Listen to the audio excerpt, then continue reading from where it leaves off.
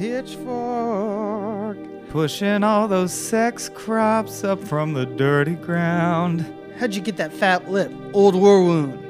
X up around morons. Are we in? This is Miller's Crossing. We're in. Welcome to Coen Brothers. Comedy Bang Bang. No, sorry, wait, what? You were right. I was right. The thing you said. Why are you? This is not a bit. Coen Brothers. I'm Abe Epperson.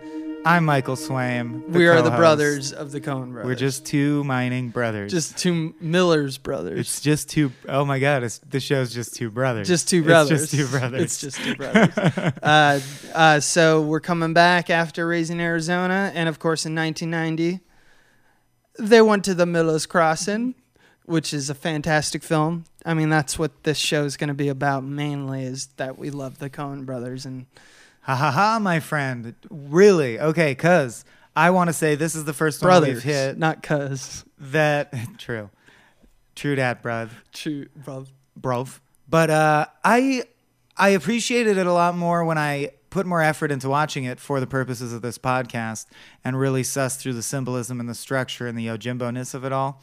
But I never considered this a jewel in their crown. It's not my favorite one to watch, which on the Coen Brothers scale doesn't mean it's not engaging. It's incredibly engaging the whole time. You're saying subpar Coen Brothers. Good movie, subpar Coen Brothers. I feel that way, and I'm wondering if you do or don't. I don't. I think it's a fucking jewel in their crown. Right, okay. It's such a... I mean, there's so many of them, obviously, right. But this one is so important to me because it's, in a way, to me, Blood Simple was like they're on deck, and they knocked it out of the park somehow still. And the batter up was Raising Arizona. This is them working within an institution where they're now like, here's the third thing. So we worked as independent filmmakers, 1. 2, we made our own artistic auteur movie. 3, we're working in the studio system, and we're still fucking killing it. So it's like the 3 types of movies that they actually make, this is the third one, and they still fucking kill it. Because it's a transparent film, and by transparent, I mean like, you don't feel the footprint as much of the Coen Brothers right. as versus like Raising Arizona or Hudsucker. You're like, Coen Brothers style is blasting you in the face. Yeah. And those are the ones I like. Those are my favorite. Yeah. But this is them showing they can do a studio film right out of the gate. And they've done several studio films. And they did, and it's a story genre, not so much these days, but certainly in that era, mafia movie. It's like, okay, let's... It's a gangster film. Let's buckle down and do a thing that is a time-honored tradition and show we can do it well, and right. It's subdued. Right. Visually subdued, I mean. The plot is bonkers. But it's kind of Big Lebowski-ian. It's incredibly complex or Arrested Development-esque. Because I'll admit the first couple times I saw it, I didn't fully understand every little wrinkle of the plan, and now I do. Yeah. Which is a good segue into our first spectra. We always analyze these films through 3 spectra. And the first will be diegesis. What happened in the movie? What's the movie about? We've already alluded to the fact that it's about mobsters. And just to signpost, the next thing we'll talk about after that is How Do You Do That? No, pedagogy. And then where we talk about symbolism. Exactly. And then how do you do that if there's any outstanding things that we haven't talked about regarding the filmmaking itself. Or just mind-blowing factoids, This is technically, diverging, but it's so interesting what you said about the 1, 2, 3, because it just makes me realize that Barton Fink is a movie about the studio system, but the movie itself is totally not a studio movie. Right. Which will be next episode. Right, so we can't talk about it, but the pattern's there. So this is a mob movie. It's loosely based on a Dashiell Hammett novel called Red Harvest. Yeah. And they love Dashiell Hammett. And it was a flop. Detectives. This flopped. The budget was $14 million and the box office was $5 million. We gave him the hi-hat. They gave him the hi-hat. The box office let him go. Playing Johnny Casper would say. Yeah, so who do we got in here? Gabriel Byrne as Tom Regan. Marcia Gay Harden as Verna. Albert Finney. Leo. John Turturro in Yes. perhaps his best role, Bernie in my Birnbaum. opinion, as Bernie. John Better than his Polito role in Oh Brother? Topic for another don't make day. me don't Great. make me have them fight. Don't make me choose my I don't- Turturros. yeah. It's just this one, like that one's a comedy and he kills it. This Right. one is like a heart-wrenching performance that only a few actors have really touched. Much like Blood Simple, if you listen to that episode, there is a sequence in this that became the legendary sequence, and we'll get to it. And it's Turturro just owning everyone. J.E. Freeman as Eddie Dane and Steve Buscemi as Mink. Buscemi? Buscemi. I think it's Buscemi. You're probably right. As Mink. Yeah. All right. So to give a broad overview, what it's going to be is a multi-layered thing. Okay. So there's the Irish mob and the Italian mob, and they're warring. Yes. And we follow the leaders of those two mobs and their consiglieres, basically. Yeah. And it's just a game. It's, if you're familiar with Yojimbo, which is the classic Kurosawa movie where a dude rolls into town, sees that there's two factions, and plays them against each other, and then blows out of town. It's a slight permutation on that. That was a samurai film. Fistful Right. of Dollars is a Western. This is the noir version of that. Yes. And of course, it's not identical because Gabriel Byrne's character, Tommy, who's our central character, has a vested interest in one side. But you, the audience, are not sure until the very end what his intentions were. Right. And it sort of becomes revealed that he always had everything in hand, and it was a crazy sequence of strategies. And typically in both the case of Yojimbo and Fistful, I think our protagonists, like how they update that story in this one is that those stories are about tales of how badass your protagonist is at effectively like constitution checks and diplomacy checks throughout the fucking film. And it's about survival. Like the main goal is to survive, which is also Tommy's goal. Right. But he's, as you'll probably talk about, and even from the get-go, an immensely flawed human being. And the way they, I think, update it is that he doesn't even know why he needs to survive. Right. And we'll get into it real deep. And I think the pedagogy spectrum of this film is off the charts good. And so Act 2. I guess where it falls down to me, it doesn't fall down, but I'm just saying the diegesis is basically just a very well-woven sequence of maneuvers. Yeah. And like Yojimbo or Fistful. So the maneuvers are this, and we probably can't go into every tiny detail because there's a lot of like double crossing and whatnot. But Gabriel Byrne, Tommy, is a very loyal consigliere to Albert Finney, who's the head of the Irish mob. And the Irish mob is waning while the Italian mob is waxing in power. Johnny. So you got Leo versus Johnny and Johnny Casper, who's most often referred to as Casper. Casper, yeah. And you got Tommy, who's the right-hand man of Leo, and over the span of the movie, flips. Yeah. And if you know Godfather, he's his consigliere, meaning he's his friend who advises him and is just always there hanging out. He's also in a relationship with Verna, who is the, I guess, fiance by the end by of Act the film 2, they're of Leo. fiancé. So he's literally having sex with the woman that the guy he starts with, Leo. So here's the rub, right? Yeah. And this is the initial predicament our guy finds himself in and here's the tiny technical detail that starts all the events. Johnny Casper has a fixed fight that he always wins at. He does it once a month and it's his routine. Yeah. Well, the way a fixed fight works is, if you understand gambling, the more people who know about it, the less the fix gives you obscene profits because it dilutes the odds to the point where, if everyone knows it's fixed, then the bet is no longer a long shot. It's no longer lucrative. He feels that his fixed fights that he personally fixed, so he knows they're fixed, he's winning, but he should be winning more. And his suspicion is one of the bookies involved is selling the information that the fight is fixed to schmoes or friends, being like, hey, I got an angle. This gangster fixed this fight. You can bet on it too. Yeah. And he's saying, no, that's disrespectful to my fix. I put the fix in. That's my property as a mob boss. So everyone's got an uncle. Here's the thing. Without any proof, he assumes Bernie Birnbaum, who is a bookie in town played by John Turturro, is the one doing it. And the reason he assumes that is because Bernie happens to be gay and Jewish. And so there's a lot of epithets in this that I'm not going to repeat. Schmata is antiquated enough that you kind of can. Yeah. They call him the Schmata all the time. I had to look it up. It means like a ragged piece of clothing that's falling off your bones. So it's obviously like offensive slang for Jews at the time. Yeah. So because he's like Jewish and gay, the guy's like, it must be him. He has no principles. He's corrupt inside.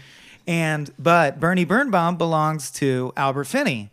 And Leo, Albert Finney, says, no, you don't have any proof. You can't kill my guy. Casper just wants permission to kill this guy. And he says no. And Casper says, then I'll go to war, overthrow you, and destroy you and become the new head mafia guy. And basically the pickle our hero is in is he says, Leo, you got to admit that you're not going to win this war. This guy's power is rising. Yours is falling. You should let him kill Bernie Birnbaum. There's 3 lines of dialogue that in that the last 3 lines of that scene in Leo's office, some brilliant screenwriting. Tom, think about what protecting Bernie gets us. Think about what offending Casper loses us. Leo, oh come on, Tommy. You know I don't like to think. Tom, yeah, well, think about whether you should start. Yeah, think about whether you should start thinking. Yeah. In that same scene, and this will come back, I actually think this is in sort of Casper's pedagogy. He has this underlying symbolic arc of representing the honorable thief, the existence of an honorable thief, or who believes that honor could exist in that situation. So he says, it's getting so's a businessman can't expect a return on a fixed fight. If you can't trust a fix, what can you trust? This is a matter of character, ethics. Yeah. He mentions ethics 3 times. And he's a mass murdering mobster. Yeah. But ethics and is very a important. Bad father who slaps his son. Yeah. Even though his son's a piece of shit. Yeah. Other just great lines from that scene. So you want to kill Bernie? Yeah, for starters. And then when he says no, Casper says his favorite catchphrase. You're giving me the hi-hat. And Leo says what I think is an even better response. You know what? Take your flunky and dangle. Yeah. There's so much archaic language and slang. I'm such a big fan of slang. The Coens, obviously throughout their whole career, I think more than most screenwriters will take inspiration from a dialect choice. Yeah. And they don't care if it's accurate. Like people in Raising Arizona famously said, what are all these crazy Southern accents? No one from Arizona sounds like any of these characters. And they were like, right, it was an artistic choice that everyone in our fictive world has a unique dialect because that's a heart of a lot of our scripts is the dialect. Right. And so most, like, haha, you got a lip on you. It's like, it's not that, like, you don't have to know the slang. They're not beating you over the head with it. Yeah. Like, you understand what it is. You've heard that. But just like Verna saying, what are you chewing over? Yeah, I know what that means. No one in my life ever says chewing to mean like pondering. Wake up, Tommy. I am awake. Your eyes are shut. Who are you going to believe? Who are you going to believe? So getting back to his central predicament, though, the reason Leo won't let Bernie be killed, which would solve all his problems, is because Bernie is Verna's brother. Yes. If you can believe it or not, Bernie Birnbaum and Werner Birnbaum are and just 2 siblings. Leo, she's this young, beautiful, vivacious woman that loves Leo, or does she, right? Because she is sleeping with this rich older mobster in exchange in some way for him to protect her brother at all costs. Right. So it is wholly unclear, but of course she says, no, but I also like him. What's wrong with me wanting to protect my brother? And I can have sex with whoever I want. But Gabriel Byrne, who's also having sex with her, this is where the mindfuck begins, is like, but you're having sex with me. So I know for a fact, because I am betraying Leo, that Leo's getting played. Then he goes into the next room and advises Leo, you're getting played, dude. But he can't admit that he knows he's getting played because he's the guy playing him. He also calls both of them more or less grifters. Like, they just... whatever the Birnbaums, like whatever town they're in, they can't help themselves. They need to just make a buck. Right. Like, they need to, like, in terms of which is a big thesis of this film, which is just like every friend, someone was like, we're friends. It actually kind of means like we're friends now, but we're enemies later, and like no one's truly friends. And so they're all grifters, but like Tommy like comes down hard on Vernon about how Bernie is he's just trying to get an extra buck at any time. Tommy constantly projects his own self-loathing, which is onto what he the does. people around him. It's a repeated tactic for him, Yeah. right? Like he goes to Leo and goes like, "You're being a fucking idiot," and you know that he's telling that to himself because Right. he's like loyal to Leo, and he's like, "Why am I doing this?" And he'll have sex with Verna, and then call Verna a whore for betraying Leo, and it's like, dude, you're talking to yourself. Yeah. He can't, and Tommy ultimately the problem that propels it's like an internal struggle. Like this movie has superfluous random like circumstance like in most noirs where he's a man with a plan. He's trying to do things, but serendipitously things happen to him and he just adjusts the plan, which yeah. is a Coen Brothers like thing in their hat. It's not Like, Ocean's 11 where nothing ever complicates the plan. Right. The plan evolves as challenges arise. So he has a plan, but he also is a principled man, he says. And so he believes that there's two types of people with plans and people who have principles. And the problem is that he doesn't know which one he is. He says he's Until a the principled end of the person, film. but he has a plan.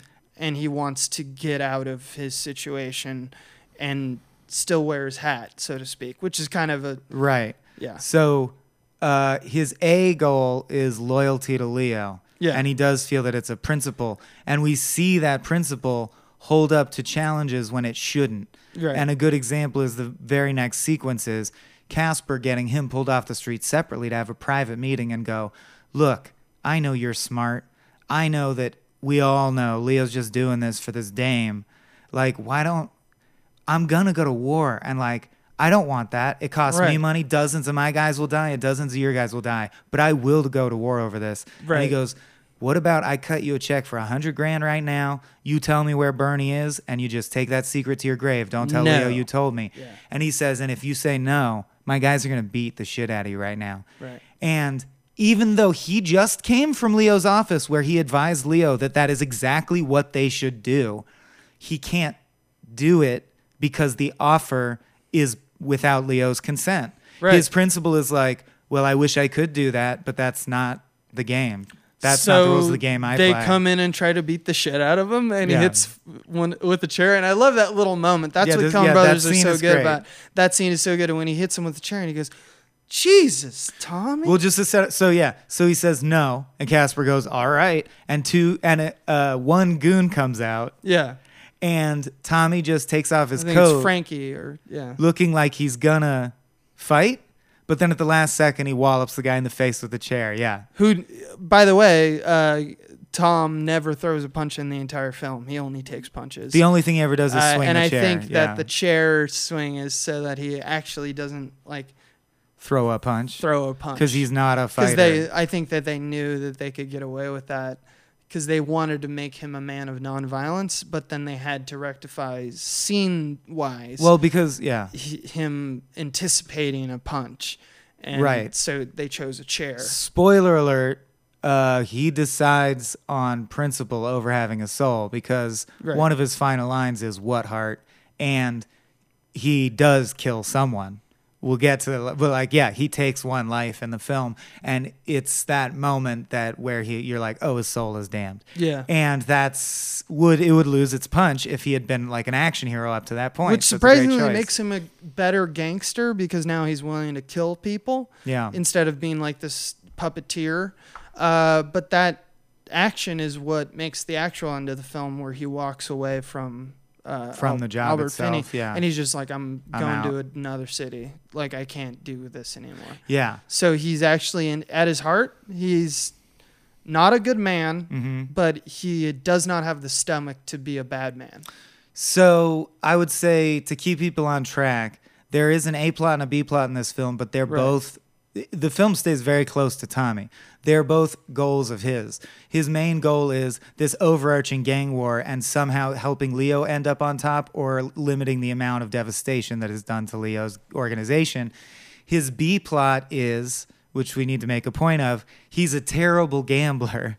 It's a B plot that will be strung throughout. And Leo multiple times says like, I'll settle your debts. It's another part of his principle. Leo says, are you crazy? I'm the Godfather. Essentially, I'm like the Godfather from Godfather. And everyone knows who you are. If you told this low-level bookie, just forgive my $35,000 or Leo will cover it, I would cover it. That's one of the perks of being in the mafia. And he's like, no, I don't want your charity. That's not how I roll. That's not my principle. I made the bet. I'll pay the bet back. Mm-hmm. So there's this guy who keeps sending goons to say like, please don't make us break your legs. Can't Leo just cover it? And he's like, I'll pay back. And he goes, another bet in the 5th on this. And they go, don't do it, man. It's not going to. This is like I got to do it. So he has 500. He's on the worst streak of his life. And that's a B plot that comes up throughout. I think we should highlight, not really go into because it's pedagogy, but highlight that the major symbolic tropes are his heart. People constantly mention his heart. Yeah. And hats. Yeah. And if you've ever listened to the great history podcast, The Dollop, they have proven many times over, there are times in American history where hats are the most important. That's like your most important thing. They're a symbol of status. They're a symbol of status, of class, of everything. Yeah. To be continued. All right. So where are we? He's in the warehouse. He hits the guy with the chair. And the funny part is the guy he hits, who's a goon who's coming to beat him up. They all know each other, so they're like friends kind of, but it was like, I got to beat you down. Sorry, man. And he's offended that he hit him with the chair. He's like, Jesus, Tommy. Like, just take the beating, just man. Just take the beating, exactly. Yeah, I'm not going to kill you. Yeah. Why do you have to come at me with the chair? So then before he can get beat too bad, though, the cops rush in because currently, and this is important because it's going to change, Leo owns the mayor's office and the police force. So they are totally compromised by that mob and they work for that mob. So they come in and beat the shit out of the guys that were beating the shit out of him and just let him go. Mm-hmm. And of course, later we will see as Casper gains influence, it's a great technique. There's an identical shot. The A shot is one time in Leo's office, you see him having cigars with the mayor and the chief of police, and they're all smiley and buddy-buddy with this mobster. At the mirror image point in the 3rd act, you go into Casper's office, and in an identical shot, they're there now. Yeah. And Tommy's like, weird to see you guys here. And they're like, oh, Casper's always been a pillar of the community. And that symmetry does not change, because I also want to point out the 2 attacks on the street where Tommy goes and he drinks a bottle and he throws it away, and then he gets in Act 3, he gets a glass from the chief of police. Mm-hmm. Basically what it is that it's 2 different sides of essentially the same street.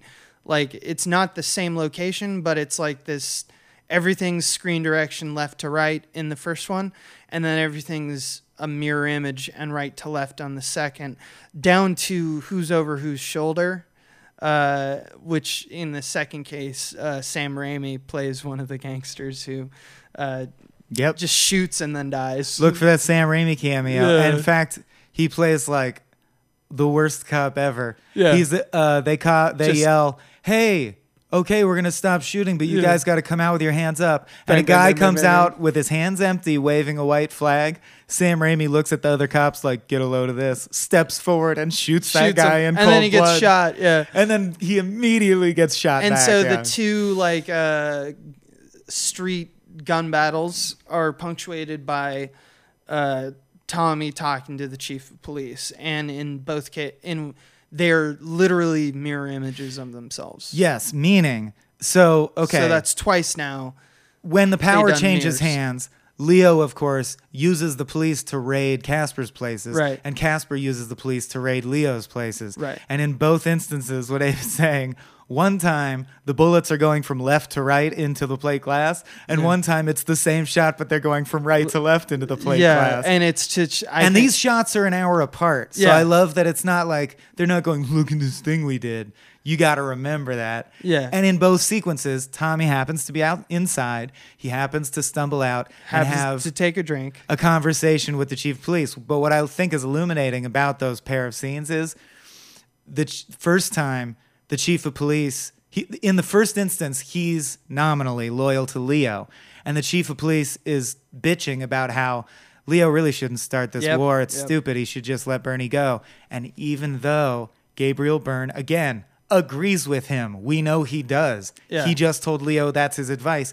He like grabs him by the collar and is like, how dare you question Leo? How dare you just betray Leo? You do whatever the fuck he tells you to do. Said by Judas. Yeah. Exactly.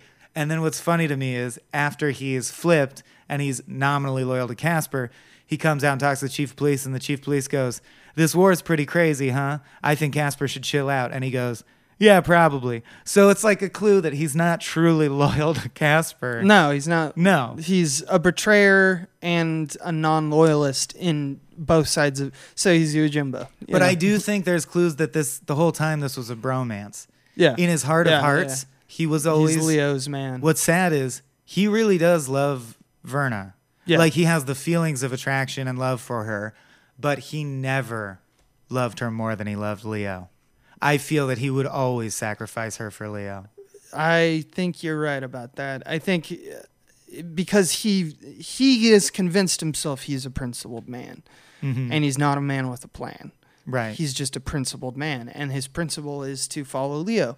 The problem is that he also is a man with a plan and wants to run away with Verna, and that's antithetical to his what purpose. he thought his principles. identity was, yeah.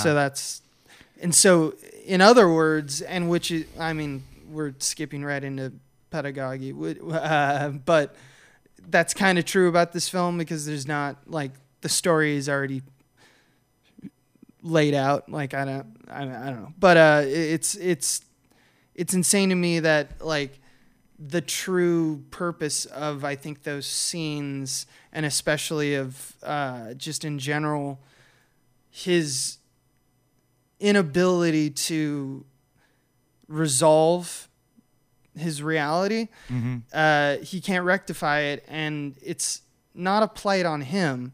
It's a blight on the people he leaves in his wake. And he gives us very few clues to his interior life. This is a cold character. You don't feel yourself attaching to him or finding yourself charmed by him. And I think that's because, and that's the question. If you're just a machine that accomplishes goals, and this is what they say several times, like Verna, everyone has a different theory. Verna says, no, you have a heart. Right. You just put on this cold front, right? That's an obvious theory for a guy like that. By the end of the movie, he says, no, I really don't think I have a heart inside.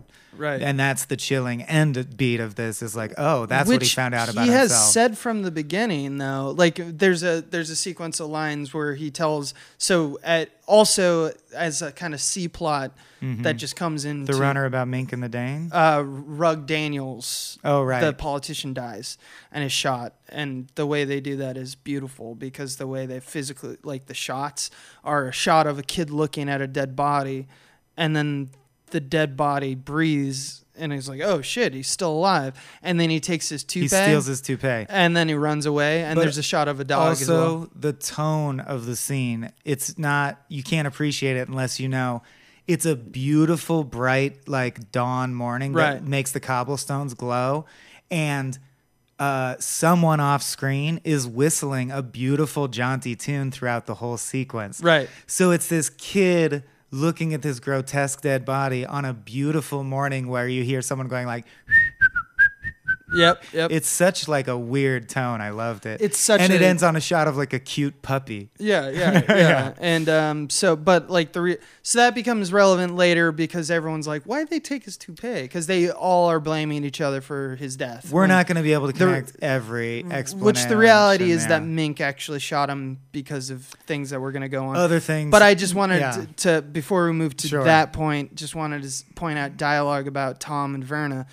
At one point, Tom arrives at her like vanity, like where she's putting on her makeup. At the club. And he says, Rugg Daniels is dead. And Verna says, gee, that's tough. And then Tom says, don't get hysterical. Yeah, well, that's all deadpan.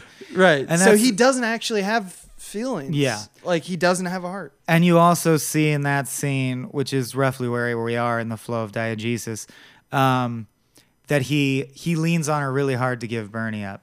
Basically says, come on, let us kill your sister or your brother. Yep. And when she says no, he says, well, you realize then you're just a whore because you're just having sex with Leo. It's so, what I love is the layered complexity of the love emotion. Like, this is such a complex love triangle for everyone, because he's like, you're just a whore. And then she's like, then why are you fucking sleeping with me? And he's like, because I love you, kid. And then kisses her in like a forceful way. Right. So violently that she slaps him. Yeah, but you know, he means punches both. He hates her and loves her at the same time, which is a rare situation to be in. He throws a whiskey glass, destroying her vanity. And there's great lines there. She says, I suppose you think you raised hell. And he says, sister, when I raise hell, you'll know it. You'll know it. Yeah. So that's so good. Basically, what propels the plot next is he comes home. After all, we know all these things. This war is brewing. There's the love triangle. Everything's set up. He's got gambling problems. He comes home one night, and this is a great recurring technique in this film. This film has at least 4 moments where there's a long, long shot where you think you're just in a room watching a simple transaction, and then it pans over and there's a dude sitting there. They do that like 4 times in this. Yeah.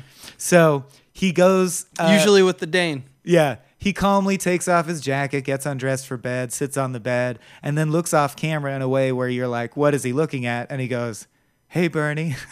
Hey, Bernie. And it pans over and John Turturro's there. And John Turturro This is goes, after he's supposedly killed him. Hey, Tommy, what's the rumpus? No, not yet. Oh. This is the first beat of that. He has literally just come by to beg, to say, oh, yeah. Look, you have the ear of the Godfather. Please tell him I'm a good guy. Mm-hmm. And he goes, yeah, that's what I've been hearing. You obviously have a bunch of friends who've been coming forward to say you're a good guy. Your sister's vouching for you. And this is one of my favorite aspects. Bernie is basically Loki. Like, Bernie is solely an agent of fucking chaos. Well, he's always trying to get his. Right, but what I love is his sister is risking so much to save his life. He doesn't. Yet behind her back, that doesn't matter. The way he talks about her is so cruel. Right. Yeah. Like, he says, can you believe she's fucking me and Leo? And he goes, of course I can. She's crazy. You know, she tried to fuck me when I was growing up to make me ungay, to like ungay me. Right. And instead of thinking of that as like, wow, that must have been hard for her too, he's like, she's a sick twist, all right. Like, yeah, what a sick fuck she was. Yeah, well, you stick by your family. Well, that's okay. So that's the lines I love. He goes on and on. He goes, yeah, she's a freak, man. She tried to fuck me when I was a kid. She's sick. And he goes, well, she speaks very highly of you. Yeah, well, you stick by your family. Yeah, she's a sick twist, all right. Yep. So basically, everyone wants to bribe this man of principle to betray his principles. And this is Bernie's attempt. He says, I know the bookie Lazaro who you owe all the money to. I can clear the debt if you'll just advise Leo not to kill me or let Casper kill me. And he says, look, Casper already offered to clear the debt, and I said no. Obviously, I'm going to say no to you. Next is actually the warehouse scene where he gets beat up by Casper. But the point is, like an old joke, we have 2 beats of he refuses, he gets another offer, he refuses, he gets an even sweeter offer, he refuses. He's not going to betray Leo. Right. And by the way, at the beginning of the club scene, he meets Mink before he walks into Verna's room. Who's Steve Buscemi. And Mink is just, it's clear that Mink's up to something. Mink is terrified for his life. Yeah. And clearly in cahoots with Bernie. And clearly aware that he doesn't know how these chips are going to land between Leo and Casper, and he doesn't want people to think he was involved with Bernie, but everyone kind of knows.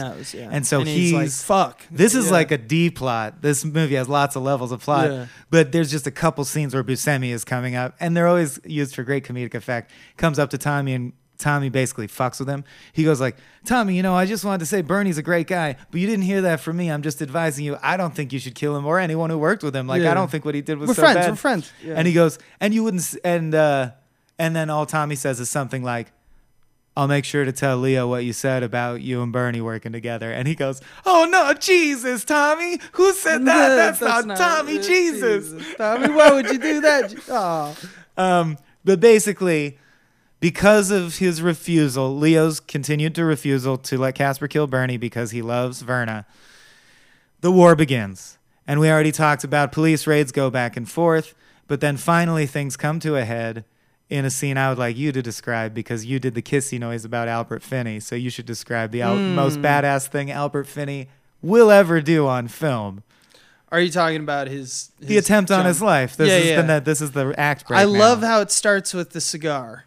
Yep. Because he's just enjoying a night in front of the fire, having a sherry or something. He's smoking a listening to cigar. Danny Boy, the Pipes Are Calling on a phonograph. The pipes, yeah. Which is, when we were watching it together, we were both like, oh yeah, they didn't really have, there's not a lot of Irish tunes It that you sucks could that listen on phonograph at this time. Even the richest mobster has shit music. Even though it's just Danny Boy, it's like, yeah, it makes sense that, even though it's kind of a funeral tune. It is. It's played traditionally at funerals. So Yeah, so foreshadowing, even though he doesn't die. So, I mean, for all the other folks in this scene. Right. It's just death has crept up on him. Yeah. What I love what's painterly about this sequence is that he hears downstairs like a quietness, like an abrupt, someone's breaking in. And then he puts out his cigar, puts it in his robe pocket, and grabs his gun. And as then they you see smoke rise from between the floorboards. because they're burning, and he's like, that's when he knows. He's like, they're trying to kill me. Yeah. And when they bust in, he gets under the bed and shoots them in the feet, and then puts one in the brain, because you always put one in the brain. Repeated motif is the mobsters have the rule that the whack is not complete till you go up and put one in the brain. Yeah, and so he shoots, which was also referenced in No Country for Old Men, I believe. Same technique. Yeah. It's a real technique. Shoot the legs, they fall, shoot the brain. That's part of SWAT training, is the double tap technique for under cars. Yeah. If that's how you get someone who's hiding behind a car. And so a scuffle happens, but what's amazing about Albert Finney is that, Gabriel Byrne does it later in the movie, so he learned. He's not there in this scene. He learned it from Leo. Just the idea of so there's another one in the house.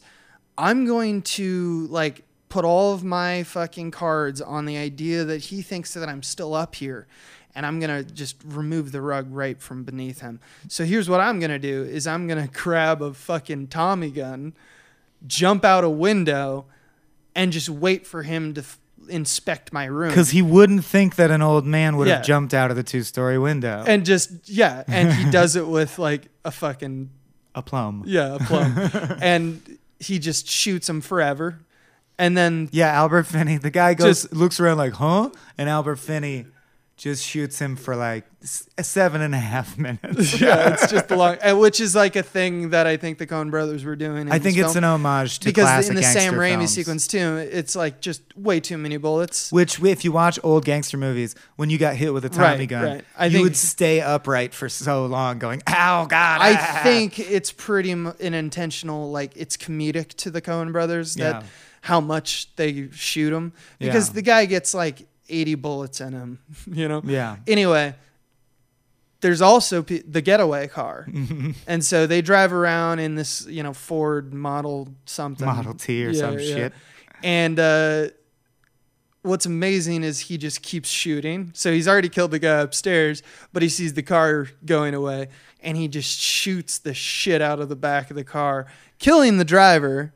Killing everyone, really, with his bullets. So the car crashes and explodes, and then he puts the cigar back into his mouth and lights it. Yeah, yeah. It's it's just business as usual for Albert Finney, right? And he's just so effective, which is what is referenced later, because then the following scene. I reckon I could still trade body blows with any man in this town. And Gabriel Byrne is just why would you? But why would you? I told you about this Bernie thing. Why are you inviting a war with Casper? You can't take a war. And he's like, fuck you, I can take a war. He's like, I'm good at fighting. He's kind of Robert Baratheon, where he's older, but he's still don't call me old. I could fucking beat anyone at war still. Fuck you. Maybe not you, but I can beat most of he them. says that to Tommy to be nice. He goes I could kill anyone, Tommy. Never you, Tommy. Not you. Which is, because they have that mutual love. It's a bromance. The movie's a bromance. It's a bromance. Because Verna's eventually cast aside by Tommy, at least. Right. Gangster bromance. So, of course, this causes a rumpus. Yeah. Another term used in the film a lot. Tommy busts into Leo's office what the fuck are we going to do?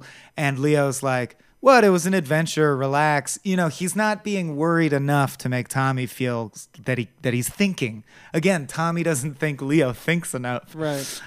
Which I think is also funny because Casper at one point says, one thing I always try to teach my boys, always put one in the brain. Yeah. Which is a bullet, but also it's an idea. Oh, yeah. Yeah, like, because that's how Tommy marionettes. Oh, my stretch, the one I don't know if it's intentional, but I got a stretch out of it was the line in this sequence where he says, so he's okay, he wasn't even injured. And he goes, old man is still an artist with a Thompson. Yeah. And Thompson is also called a Tommy gun. So, and his name's Tommy. So it's like Leo still has you wrapped around his finger. Yeah. Maybe. Yeah. Right. Yeah. I like that a lot. Anyway, in this sequence, totally offhandedly, Tommy finds out that the slug they dug out of Rug is a 22, which is a bullet that is particular to a small kind of gun that Verna has. Right. So, as a side note, in his love triangle, it's like a Derringer single shot. He has even more reason to think that Verna's a phony and just playing him. He loves her. He thinks that she killed Rug. He thinks she killed Rug. Because Leo put Rug on her as a tail. Yeah. But of course, in the end, which is great because it's the one plot point that doesn't connect. And I was sitting there typing like, what is this? Even Tommy doesn't There's know. a plot hole. And then finally Bernie's at the end, only one who knows. Bernie, he goes, whatever happened to Rug? Who shot Rug? Oh, Mink shot Rug. Why? It was a misunderstanding. Yeah. So it's like some shit can just happen. Like he thought he was telling him. Mink thought he was Mink tailing is paranoid, him. But it had nothing to do with anything. Yeah. It was a coincidence. It was just because he hangs out with Verna. Mink didn't want anyone to know that he and Bernie were in cahoots. Were lovers also. So in other words, he thought he was tailing him to get like some vig dirt on him. Yeah. Especially but because it wasn't even an involved. The thing you need to know about Verna. Mink is Mink and Dane are in a committed gay relationship. Yeah. And the Dane is Casper's Tommy. The Dane is his consigliere. And whereas in the Leo-Tommy situation, Leo's the muscle and Tommy thinks, it's vice versa with Casper. Casper's the man with the plan, and the Dane is basically a scary Anton Chigurh-like monster. Right. Who, oh my God. He's so good, though, because he's silent for the first half of the time he's on screen. He only has talked when they like point at him. He only ever talks to Tommy, and all he ever says is, "That's real funny. That's real funny. You're a smart Very guy. smart. Yeah. What you doing at the club, talking things over with Leo? You know, like he's a perfect detective. Yes. Because he's just quiet and asks questions. And of course, he does end up piecing shit together. You're so too goddamn smart. Like in his opinion, the talk is nonsense. But the point is, Mink killed Rug because he was afraid that Rug was being sent by the Dane, and then the Dane would find out he's cheating on him. But that's actually not what was happening. Leo had sent Rug to follow Verna. Blah blah blah blah. But now we have a land war. We have a land war in Asia. Yeah. Okay, so this is the big change in the Leo-Tommy relationship because he says, look, after this, they're obviously coming for blood. This is a full-on land war. You're going to have to be in protection from now on, like moving from place to place every night, checking for car bombs and shit. This is stupid. Break up with Verna.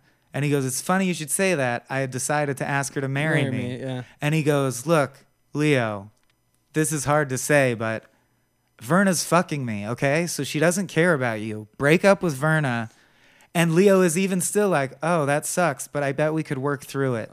Get out, though. But get out, please, for fucking my girlfriend. Walking down the hallway. And Tommy's like, yeah, like it's either me or this plan, this crazy plan where you marry Verna and protect Bernie is fucking stupid. Yeah. And he goes, then get out. And he leaves his office.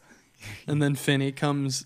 Finney takes his jacket off slowly inside the office. and he so there's about 15 seconds of off-screen happening where Albert Finney is like thinking, you know what, I'm mad.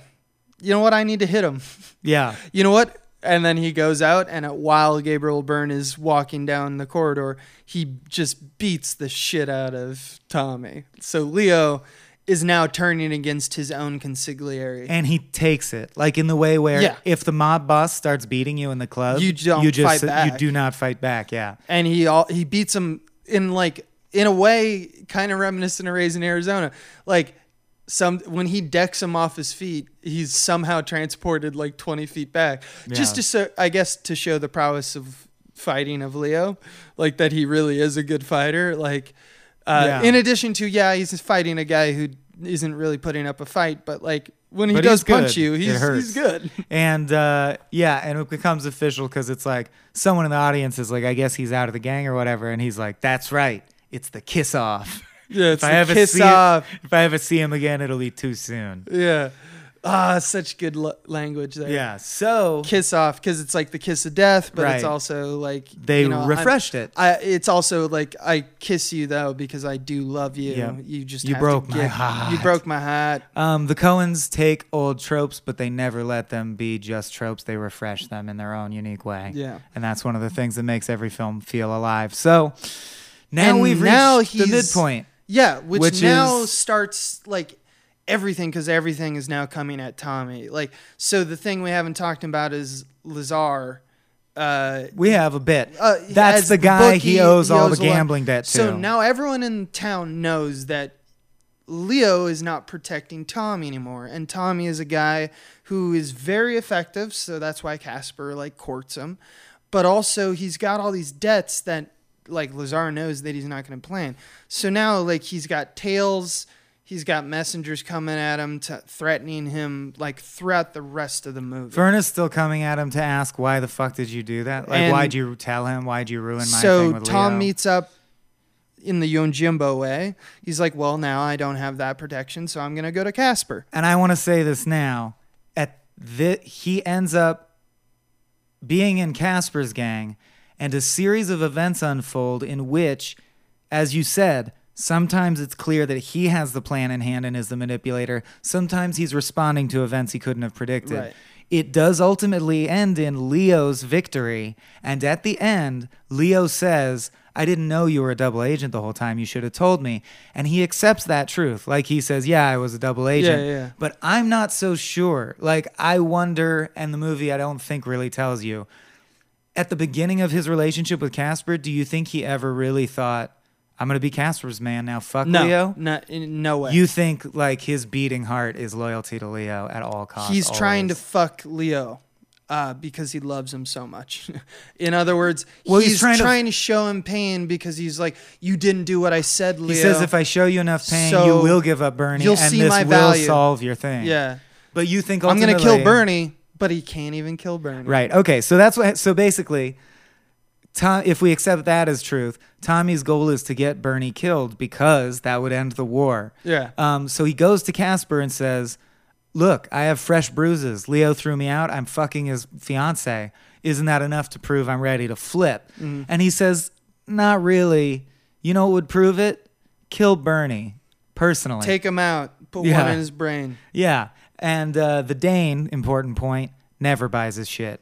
The Dane from Square One is like, Casper, this guy's a double agent. He loves Leo. He's going to fuck us. And from Square One, which is very wise, Tommy is planting seeds in Casper's brain about like, don't you think it could be the Dane is just jealous? Or maybe he's the double agent? Like things like that. So, there's this weird shit with Mink, and Mink works with Bernie. Maybe the Dane is in on it. So... Dane's not there for this one, so it's Frankie and Tic Tac. Frankie and Tic Tac. And which are just great gangster names. The gangster names in this are Tommy. terrible. Mink, Rug, Frankie, and Tic Tac. Yeah.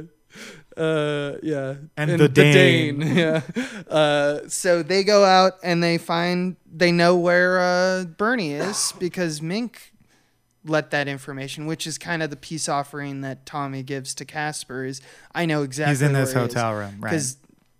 And actually, the Dane's like, don't touch Mink. We have to mention, actually, that's one of his key losing his soul moments because Mink didn't slip. With Verna? He fucks Verna one last time, and then in the aftermath of making love, he says, by the way, where exactly is Bernie staying? And she says, why do you need to know that? And he says, Leo's no longer protecting him because I'm not in his ear and we had a big fight, so I better go there and tell him to split. Yeah. But you know that he just used a woman he loved to kill her own brother. Yeah. And got the information for the killing stroke. And then I love that, I think it's clear in the direction. You can see in her eyes, because they linger on her at the end of the scene, She knows that might be what's going on. Yeah. That it could be either way. You got no heart. What, you know? She says, you got a heart. It's just so tiny and you can't remember the last time you used it. What heart? Yeah.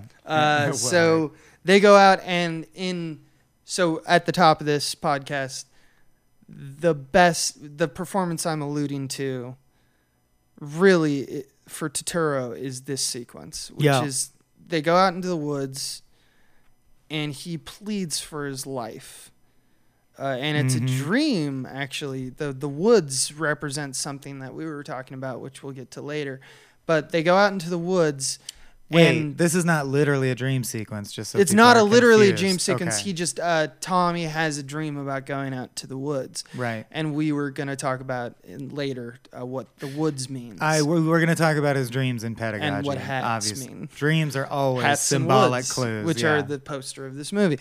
But anyway, Tic Tac and Frankie don't need to see the murder, so they just say, "Take this gun, go out and shoot him," and then it's just a monologue of John Turturro. Gabriel Byrne does not speak. It's like a 4-minute scene. And it's fucking insane, this performance, because he's just crying. And it escalates. He Rolodexes every possible tactic, playing it off like, this isn't going to happen. I'm going to bargain with you then, and we'll get out of this. Oh my God, you're really doing this? But you know me. You know me. You wouldn't be the guy to do this. And then breaking down to like, look, let's be more honest than we've ever been in our lives. We're all mobsters. These guys are animals. But I can see in your eyes, you're not like that. You're. And he's right. And I've never killed someone. Really, I've ripped a lot of people off. I've never killed someone. Don't you worry, you'll be judged for that. Like, I know you haven't passed that threshold. You don't want to do this, and it just escalates.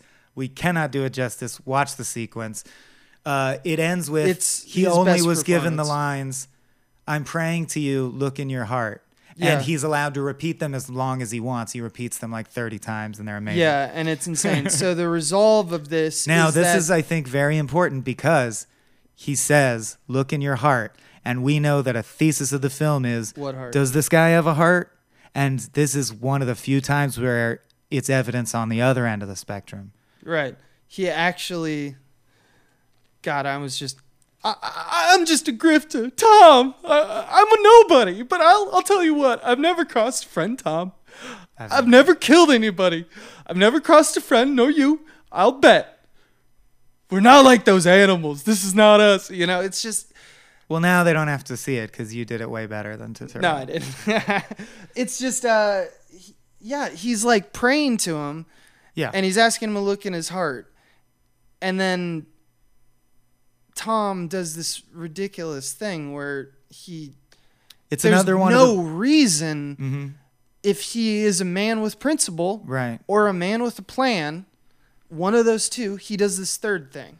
Well, this is the whole reason he got to this point. This was his whole goal. He wants Bernie to be dead. That would solve everything. Yeah, this solves everything. He concocted this plan with the punctuation of, I'll take the information from Verna. I'll go to Casper.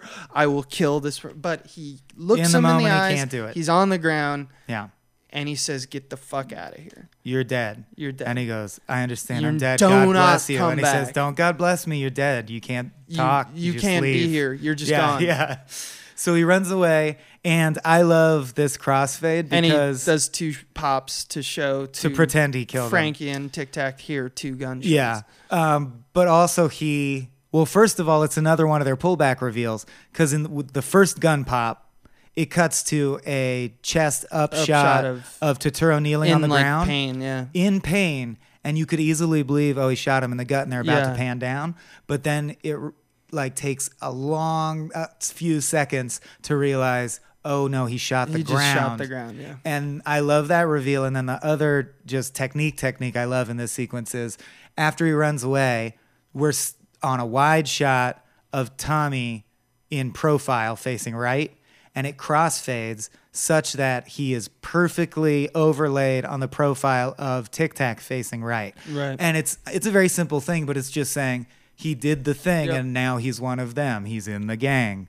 Now everything else was left to right. Now it's right to left. Yeah. Right. So simple screen direction. But it just tells you this worked. He earned their loyalty, and he's in the gang, and that's true. From this point forward, Casper starts to rely on him more and more as his trusted consigliere because he is smart.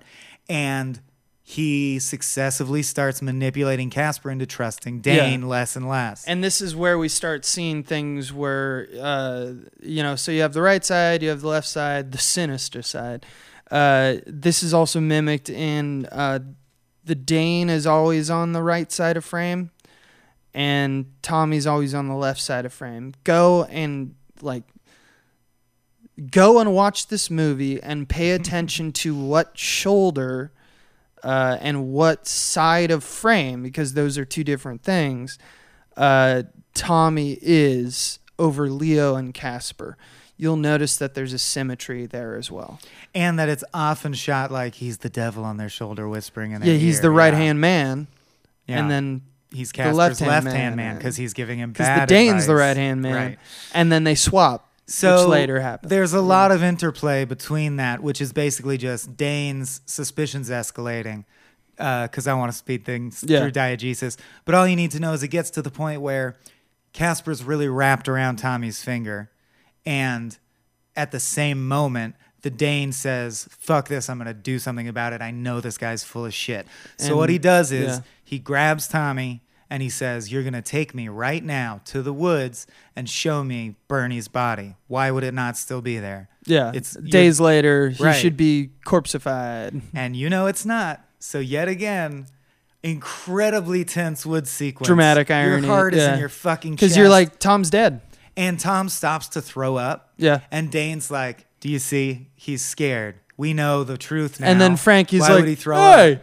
And and the Dane's like, where's Leo now? Huh? Where's Leo now? Yeah. And someone goes, hey, I found the body. It's over here. And it's one of my favorite moments because as the audience, you're like, what? Mind fucked. Right. Yeah. A body that looks exactly like John Turturro and is wearing the clothes he was wearing is shot through the face, lying in the woods in the same spot. And you're like, what is going on? Like, how is this possible? Was that earlier thing a dream and he actually killed him? Like, you don't know. Turns out, as he arrives home and he's shaking as he pours himself a whiskey, he arrives and Bernie's at his house. At his house again. Which is so good. First off, he came so earnest when he said, God bless you. You saved my life. Yeah, I owe you forever. I understand that this means you're a human. You spared my life because you're a human being. And the only thing Tom asked of him is never come back, and he's back. And not only that, but you know why he came back? He says, I was thinking and I realized you would get in major trouble with Casper if he knew you didn't kill me. Right. So I figure if I stay in town, you pay me $5,000 a week just to keep that information quiet. If I leave town, I got nothing. It's grifting. It's and he goes, betting. But how can you do that after I spared your life? And he goes, what did I say in the woods? You hand me an angle, I got to play it. I'm a machine. That's what I do. Did you notice the hat work also? Well, I noticed that because he's such an outsider in so many ways, Bernie has a crazy weird hat that no one else in the movie has had anything like. But it's like he's got hat in hand, but he's taking the superior status. Yeah. So imagine someone sparing your life and you use that to blackmail them for a small sum of money. And Gabriel Byrne is just like flabbergasted. I'm like, but he's just get like, the fuck out of here. You fucking grifter. Yeah, you fucking exactly.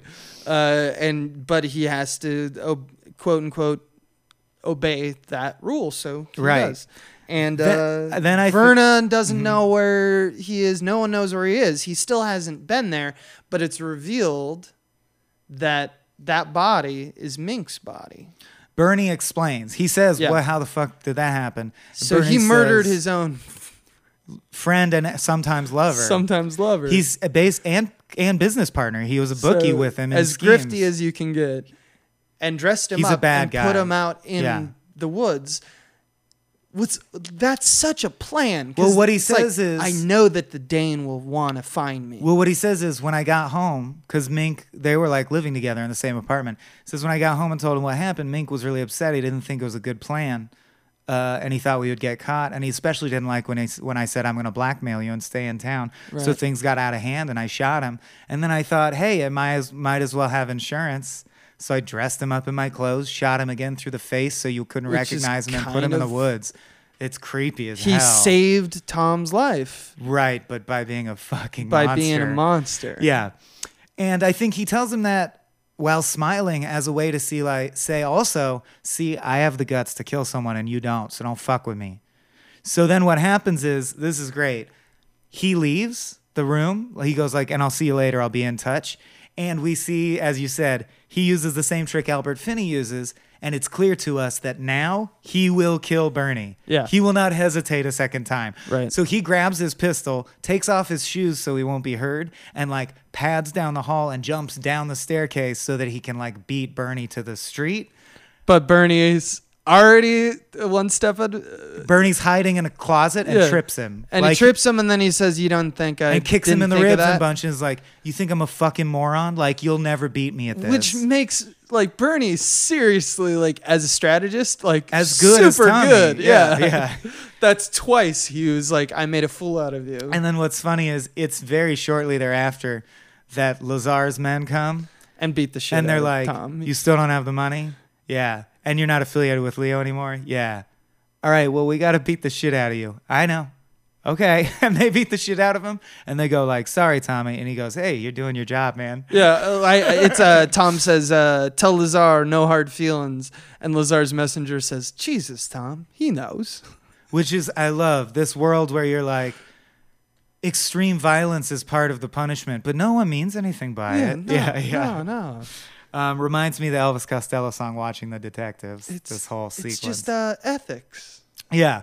So we get to the climax scene where, and that's another thing. Yeah, Casper, in one of their many talks, I love, Casper is explaining, he says, "Why don't you just double cross the Dane?" And he goes, "Because of ethics." Like he gives the same speech again. So he has these weird ethics. Well, he's also playing to Casper's. Yes. Like he's already made it very clear he thinks he's an ethical man. Yeah. Which is another placement for what we're saying about how Tommy is. He thinks of himself as a principled man. They really mean the same thing. But his principle is, I can be amoral as long as the ends justify the means. Right. Tommy believes that his ends justify the means. So anyway, there's all this stuff with Drop, this big dumb guy that's used for comedic effect. But I want to skip ahead to the point where the climactic scene where things start to unravel is he's walking down the street in the rain. Verna comes one more time and accuses him of having Bernie get killed. And he basically doesn't deny it. And she says, "Wow, I just really thought you did have a heart, but you obviously don't. That's the end of their arc." Then he goes to Casper's office where a bunch of complicated shit is going down with the mayor and the police force that we're not going to get into. But suffice to say that the tension in that room raises because Dane starts going, "I know he's lying to you. I don't care that there was a body there." And then he finds out Mink was killed. And he starts beating the shit out of Tommy, saying, "You killed Mink, and I'm going to beat you till you admit it." Tommy has already convinced Casper that he's not the kind of guy who would kill Mink, and he's made Casper suspicious of the Dane. And who's his right-hand man? He recently said, "The Dane is going to come up with some flimsy excuse to kill me soon. Yeah. You Which watch." is completely concocted. Yeah. The Dane is totally loyal. The Dane is completely loyal. But the Dane also loved Mink. He truly did. So he used that one he's a grifter. He right. used that one But aspect. it's great because Tommy basically like makes eye contact with Casper and is like, "See, I was right." He wins the fight yet again without throwing a punch because Casper sits there for a long time thinking and basically decides, I trust Tommy more than the Dane, picks up the shovel from the fireplace and beats the Dane to death with it. Which is ultimately the same struggle of like, it's time, like, Tommy is Iago. And then he shoots him because he says, "You always put one in the brain." Right. But like Tommy's Iago. Like Tommy is Iago to the Vizier in this. Yeah. Right, yeah. And or Wormtongue. Yeah. What is it? Joy de Vivre? Joy de Vivre, yeah. JOI de Vivre, jack off instructions. Okay, so like Verna asks, what was our affair about? And he says, "Nothing to me. It was a way to straighten things out with Leo." Whew. Okay, so the final leg of his plan, which I think is so brilliant, is the first thing I want to talk about in pedagogy. So will Serpentine. Yeah. Is Now the last remaining domino that he has to defeat is Casper himself, right? Right. Everyone's betrayed, but Casper still has to die. Oh, and Bernie's on his back. So he's a man with a plan. So his final plan, the final action of his plan is he tells Bernie, meet me at my apartment at 4 a.m. for us to work this shit out. And he tells Casper, Bernie's going to be at my apartment at 4 a.m. Because Casper knows that Bernie's alive after the Dane revealed it. He arrives at 4:05 a.m. to see what the results were, which I love because he just it takes could a have walk. been either. Yeah. Or both. They could have killed who knows? Or they could have both escaped each other. And of course, Bernie, because Bernie is very smart, came early.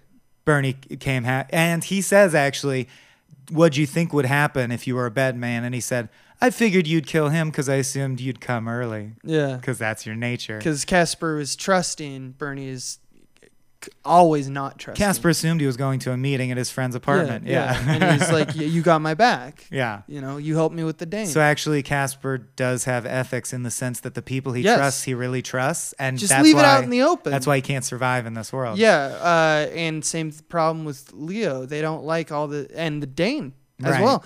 They were like, I open my mouth and the whole world gets smart. You Right. know, like it's just the idea of like, there's too many people talking. There's too many friends. Yeah. You just have a friend. Yeah.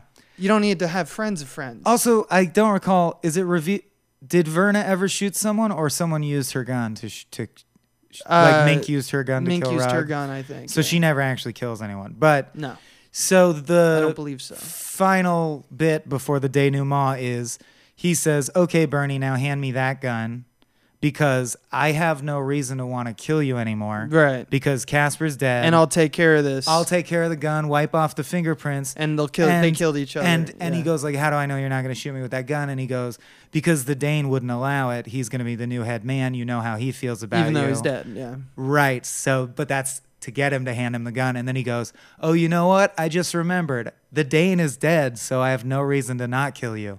And he does amazingly. Just taps right back into that energy. Like a light switch. Immediately again, praying to flow you, waterworks. Tommy. I'm praying to you, look in your heart. And this is the moment where Tommy finally admits who he is to himself. What heart? Bullet to the face. Yep. Tommy has fallen apart And completely. then plants He is nothing. the gun back and makes sure that it looks like they shot each other on this stairwell. Tommy is only his hat at this point. Like, that's all he is what his hat represents. And then the final scene is Albert Finney basically... they all meet up at Bernie's funeral. Yeah, and then Leo basically forgiving him and saying, I want you back. Because I didn't realize you were doing this amazing double agent thing. And the film ends on a shot that is right after Albert Finney walking away, and Gabriel Byrne is like... Well, Gabriel Byrne says, no, I'm done being in out Mafia. of here. Yeah. He's going to Atlantic City or something. I don't know. He's just gone. And then he puts his hat on. Yep. So that's a good... Pedagogy! So what do hats mean? Oh, well, before that, because this will be a quick one, and I wanted to serpentine. We just talked about, I think it's so beautiful that this is a man who is a master manipulator, but because it's just a straight up compulsion, he is a bad gambler. And that doesn't go with being right. His whole life is led by not gambling, but he literally is addicted to gambling. And the movie, like the fates try to tell him, you will always fail if you gamble. You never win bets. You only win when you have everything in hand. Mm-hmm. Then I love that his final act is to leave it up to fate. The final stage of his plan is a gamble. And for the first time ever, he wins a bet. So it doesn't matter that Lazar's men beat the shit out of him. The real bet he won is that Bernie shot Casper. And I just love that, because for a long time I couldn't figure out what to connect the gambling arc to. Which is so... There's two things I want to mention about that, about the Coen brothers and where they're at in their career at this time, and why that is such a salient character and point at this time.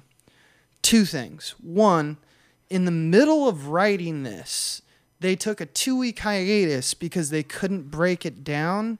Like, they didn't know how to do, quote unquote, a studio movie. And just apropos of nothing, 3-week break, and wrote Barton Fink.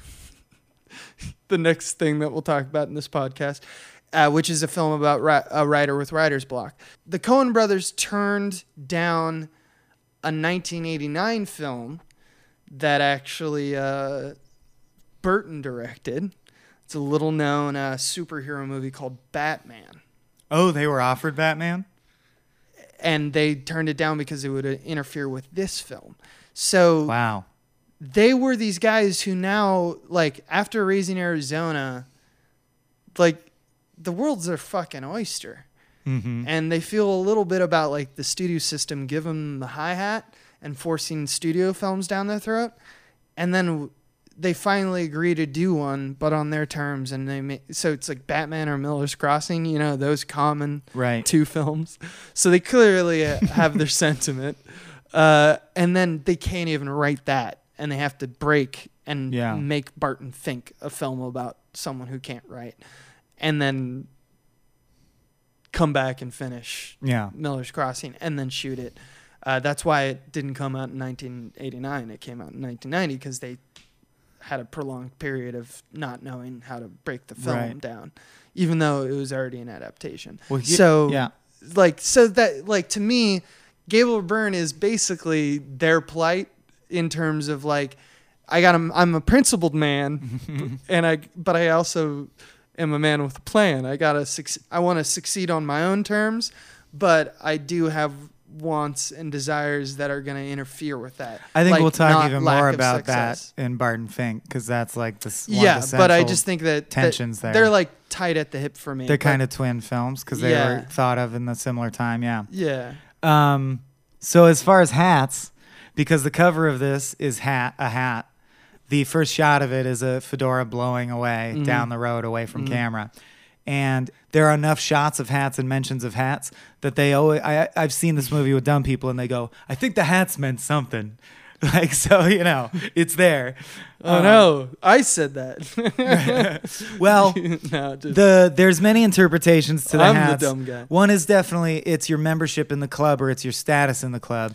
Because it means status. When we start with Tommy and he's down in the dumps in the beginning of the movie, not the reason, but at the same time, his hat got won in the poker game he lost last night. So his first little mini quest we see him do is to try and get his hat back, and it turns out Verna took it. And that's the first excuse he has to go to his apartment and have sex with her. But at the same time, the symbolism is clear. He was a principled man who was a totally company man and had a totally clear conscience as far as I've done everything right by Leo, and then Verna took his hat. Like Verna makes him feel that he's compromised his status within the trueness of his identity as a gangster. And Casper getting the hi-hat all the time means that your hat is higher than mine, and it doesn't deserve to be. And Casper, very pointedly, is bald and doesn't wear a hat. Yeah. So he's like almost ashamed by like, because he has this, he's definitely overcompensating all the time. That's Finney also doesn't wear a hat. I think that's something maybe with bosses. They're so powerful they don't have to. Yeah. And of course, Tommy's hat is the one that is the symbolic one, almost 95% of the time. And there's Tom has a line. Verna says, "What you chewing over?" Tom says, "Dream I had once. I was walking in the woods. Don't know why. Wind came up and blew me hat off." Yeah. It's just like, and then she says, "And you chased it, right? You ran and finally caught up to it and picked it up. But then you picked it up and it turned. But it wasn't a hat anymore, and you changed it into something else, something wonderful." Yeah. He's like, "Nah, it stayed a hat, and no, I didn't chase it. Nothing more foolish than a man chasing his hat," which is what he is doing the entire movie. So we have the same brain. Because I think that's the beginning and end and the key to the hats. Yeah. Especially when here's how I think they deployed it, which is great. The opening shot is a hat blowing away. And you're keyed to wonder, why was that your opening shot? When he describes that dream, you realize the opening shot was a shot from that dream. Yeah. Like literally, it's not a diegetic shot from the action of the film. That opening shot was a reference to the dream he's now describing. And it's on the camera's on the ground. It's looking like the leaves wisp across, and then if I remember correctly, it looks up at the a vanishing point shot of trees. That's under the opening credits. That's a different shot. Oh, okay. But I want to talk about that next. But it's all the woods. Just to wrap up the hat thing. So that keys you in to realize this dream is important. And then I think when you parse the dream, you're absolutely right. that the important point is he feels his identity is running away from him. And she says, well, a normal human being with a heart, anyone would. So you want it back, right? And of course he does, because we see through his actions that's all he wants. Mm-hmm. But another facet of this dead on the outside person is that He thinks it's foolish. that will never be admitted. Yeah. He says, yeah, there's nothing foolish than letting the world know you care about anything or trying to get something. Mm-hmm. Like, because then maybe you won't be in an advantageous position to manipulate things. Like, Right. and that's in the same scene where she says, a lie and no heart, Tommy. That's you all over. And she says, like, we're really bad people at one point. And he goes like, you think so? And she goes, yeah, Tommy, we're both real heels. Like, Yeah. do you not see that? Right. We're terrible. Yeah.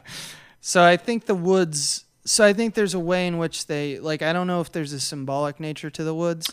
I did have a thought though, which is that the shot is from the ground. So there's something morbid and like death inviting about the shot of a hat being whisked away in the wind, kind of in like a But don't Lawrence of conflate Arabia. the shots. No, I'm not. Yeah. But I'm just saying the fact that they both happen in the woods and his dream is Right. about woods and he's losing his hat.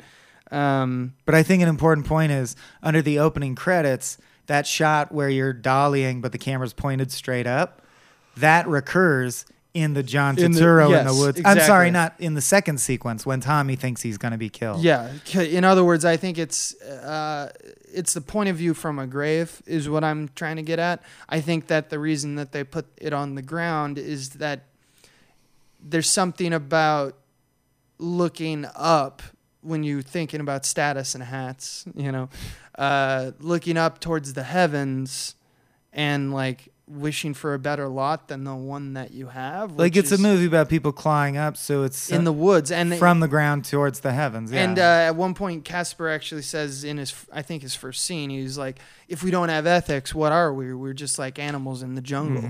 Mhm. And I think that that's what this movie is kind of trying to say is that we built ethics and we built these ideas of principles. In a way, it's a nihilistic film once again. Well, and Turturro also says, you just made me realize, I can't die in the woods like an animal. Like an Specifically animal, like an yeah. animal. So I think there might also be commentary on, which is a simple level, but it's true, is like, you think the animals are confined to the woods? Look at all these human animals. Exactly. Back in And not only that, civilization. we are still animals just because we have a different... Yeah. Just because we have hats We're just does not animals with make hats. us any different from like our base influences. Things like love. Things I mean, like they should reshoot this hate. movie with just animals in fedoras as yeah, all yeah, the characters. Just, It's like Babe Pig in the City yeah. style. No, yeah. It would be a director's fucking dream to just work with only animals. So you mentioned nihilism. That's something I highlighted for pedagogy. I thought when I first saw this, I always thought it's just fun mafia movie, and their goals were for it to be fun and tightly plotted and engaging and surprising, right? Now I'm wondering, is it their first nihilist, true full-on nihilist film, and it's like a stealth nihilism film? Because I do think most people would view it as a Batman, meaning like at the end, you're just glad he lived. But if you pour through Tommy's story, it's inescapable that it's the story of realizing that he's dead inside and nothing matters. Well, we talked about this on Raising because we were You comparing think like Raising's nihilistic? Yeah, I mean, like we were comparing Hudsucker and this as like it's not entire like it's nihilistic in just the way they approach films. Same as Burn After Reading. Right. Even though it's there are funny, some yeah. films that you could call nihilist, but like they are nihilistic filmmakers, and by what I mean, and I think we mean by that is that they believe that our perspective is building order out of chaos. There is no order in the world's chaos. Like that doesn't naturally occur. We, in our perception, like a Schrodinger's cat kind of observation, assume that there's an answer. And that is in Blood Simple. That's in Raising Arizona. Like circumstance gets the better of you sometimes, or your plans come to fruition or not, but you're kind of powerless. That's why I'm so you can excited. be the best fucking Sure. person at the game and still lose. That's why I'm so excited to get to Hudsucker, because it's so weirdly different than that. Right. But yeah, I agree. That this is kind of a twin film to Burn After Reading, in the sense that it's saying, or I'm sorry, the Raising is, in the sense that they say, nihilism can be funny too. Like nihilism doesn't always have to bring depression. Right. Yeah. Sometimes it's tragic and sometimes it's laughable. But I will say, when I watch this movie on the surface level, I feel it as a fun, hard-driving, constant twists and turns, whodunit, what's going to happen, oh my God, I'm surprised. When I think about it on the human level, it's a really sad movie. It's quite a tragedy. Which is why I can't wait to get to Big Lebowski, because I feel the same way about that movie. That it's a secret tragedy? It's a secret, beautiful, hilarious tragedy. Because Donnie dies? No, in a way, yeah. Yeah, but let's save that for later. I'm just saying what you're dropping in terms of like, it's the sleeper kind of like meditation on how you can still have all these wants and there's just not going to come out the way you want it, man. Yeah. And everything has to go through the wash. And sometimes when you mix your reds and your whites, you come out with pinks, sometimes your goals are antithetical to it. You are an animal because you have an unnecessary urge for self-destruction, apparently. And I think that that's what this movie is about, is that he is always taking his hat or putting it on, taking his hat off or putting it back on. Nice. Yeah. Just watch it again, thinking about when he chooses to take his hat off. It's very important. Literally, anytime there's a hat in any frame, it means something. It means something. Right. I mean, the first punch Albert Finney throws knocks his hat off. He's out of the game. Right, he's out of the game. Everything has some kind of punctuation to it. Verna takes his hat. I think it's How'd He Do That time. How'd he do What that? do you think? Oh, yeah. How'd he do that? I got some loaded up, so. You go. I just think this is great. Michael R. Miller was their most frequent editing collaborator at the time, and they do say it's Miller's Crossings, just like, so it'd be like if we made a movie and it was called like Abe's Road. That's true. Just Miller's Crossing. I don't know, why not? And John Polidor, who I cannot imagine not being Casper, was originally cast as the Dane. And it seems so perverse. No. That's wrong. No. And he campaigned to be Casper. And I think he he's steals sweaty the movie all the time. There's amazing performances throughout. I think he's the strongest performance in the movie. Johnny Polidor as Casper. I love it. John Turturro based his performance on the film's cinematographer. Do you know Barry anything about Sonnenfeld. that movie? What? Oh, based it on the cinematographer. Yeah, like his performance came from how like he was mimicking mannerisms like in his walk and his speech. Well, Barry Sonnenfeld Sonnenfeld. is constantly pleading for his life. Yeah, exactly. I mean, that's a little bit. Speaking of Sonnenfeld, this is actually the last one he did cinematography for. So brace yourselves, people. It's Deacon's time, baby. Yeah, next episode, just assume that Abe is constantly erect. You're gonna start having to get used to hearing the words Roger Deakins. Because he's my favorite filmmaker. And mine. Yeah. Steve Buscemi was cast as Mink LaRue because he could speak faster than anyone else they auditioned. Oh, really? Yeah. Oh, that's fucking And that's amazing because lovely. Is this Buscemi's first Coen role?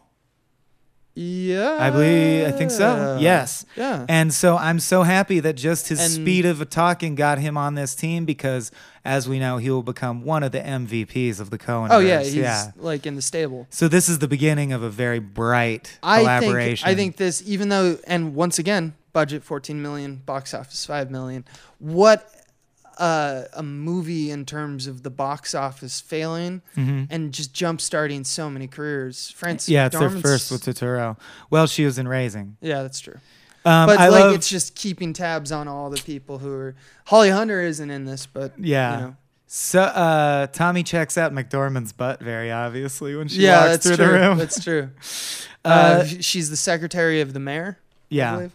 The line "Jesus, Tom" is said 8 times, leading to a theory that maybe there's a Jesus parallel, like he's supposed to be Jesus, but I don't get anything out of that when I try to connect the dots. I don't get, because there's no forgiveness in him. Yeah. He's a rage monster when it comes down to it. Oh, by the way, I just want to say a couple people have asked if we're covering Crime Wave.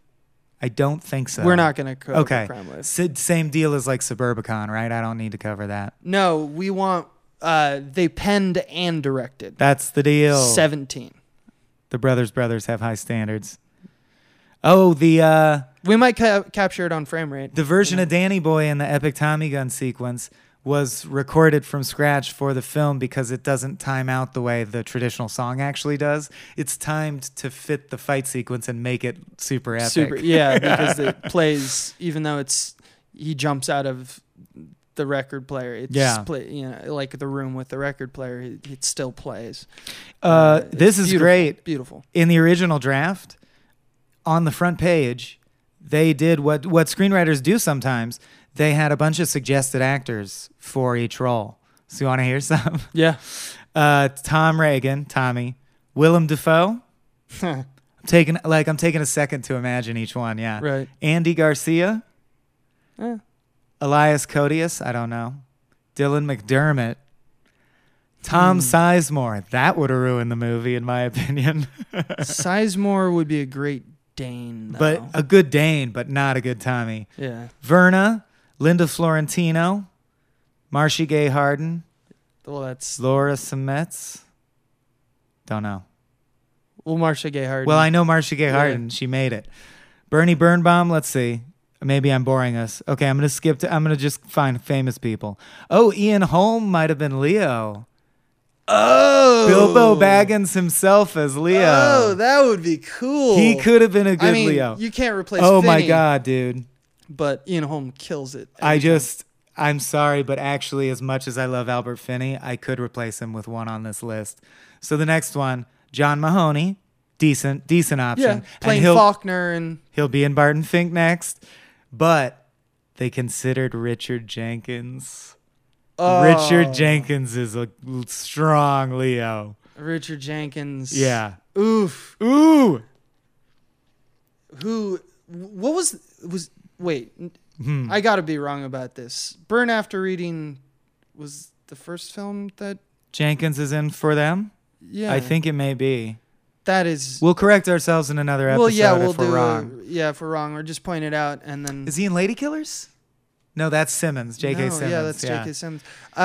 Because that is a match made in fucking heaven. Yeah, totally. Jenkins should be in more Coens. Eddie Dane, Kevin Spacey. Don't need it. I could kind of see it, but no. And also, side note, Eddie Dane's original name in the script. Because Kevin Spacey was good in L.A. Confidential as that kind of like wise guy. Yeah. Like, but I like. I don't that know. I like that he ended up being like a wall of cold. It doesn't feel Coen enough. Also, Eddie Dane was originally named Blue Point in the script. Don't know why. Well, that's... So of their original choices, only Marcia Gay Harden and John Turturro got the people they were going for. They were going for. Fun fact that I noticed and asked you about: it's really hard, maybe impossible, to tell what city this is supposed to be taking place in. I think it's supposed to be New York. You think it's New York? Yeah, because I think that the woods are like Albany country, and like the downtown. I see. But they never explicitly say it. IMDb points out that one of the only clues you could take is when he says we should pack up and leave. She says, "Where would we go, Verna? Niagara Falls," which means they're probably in New York State, so it's probably New York City. East, yeah. Well, writing the screenplay, the brothers tentatively titled the film Big Head, which was their nickname for Tommy in the movie. Yeah. The first image they conceived of was that of a black hat coming to rest in a forest clearing, and then a guy with a massive head trying to cram into it. No, that's not what it says. Just a big head. Then a gust of wind lifts it into the air, sending it flying. And what's funny to me is they mention every time they talk about this movie, yeah, that image came to us, and we knew we were going to make this movie. I don't get that connection. I get it. It's amazing. Good. I guess that's all that's important. Because it's nuts that they're like, I can't explain it. Hey, brother. Yes, brother. Filmmaking brother. Hey, brother. By the way, they're touching their peens together. Yeah. Right? Hey, brother. This moment. Yes, filmmaking brother. What about a hat? You mean blowing through trees? Through leaves? That's your movie. That's your movie.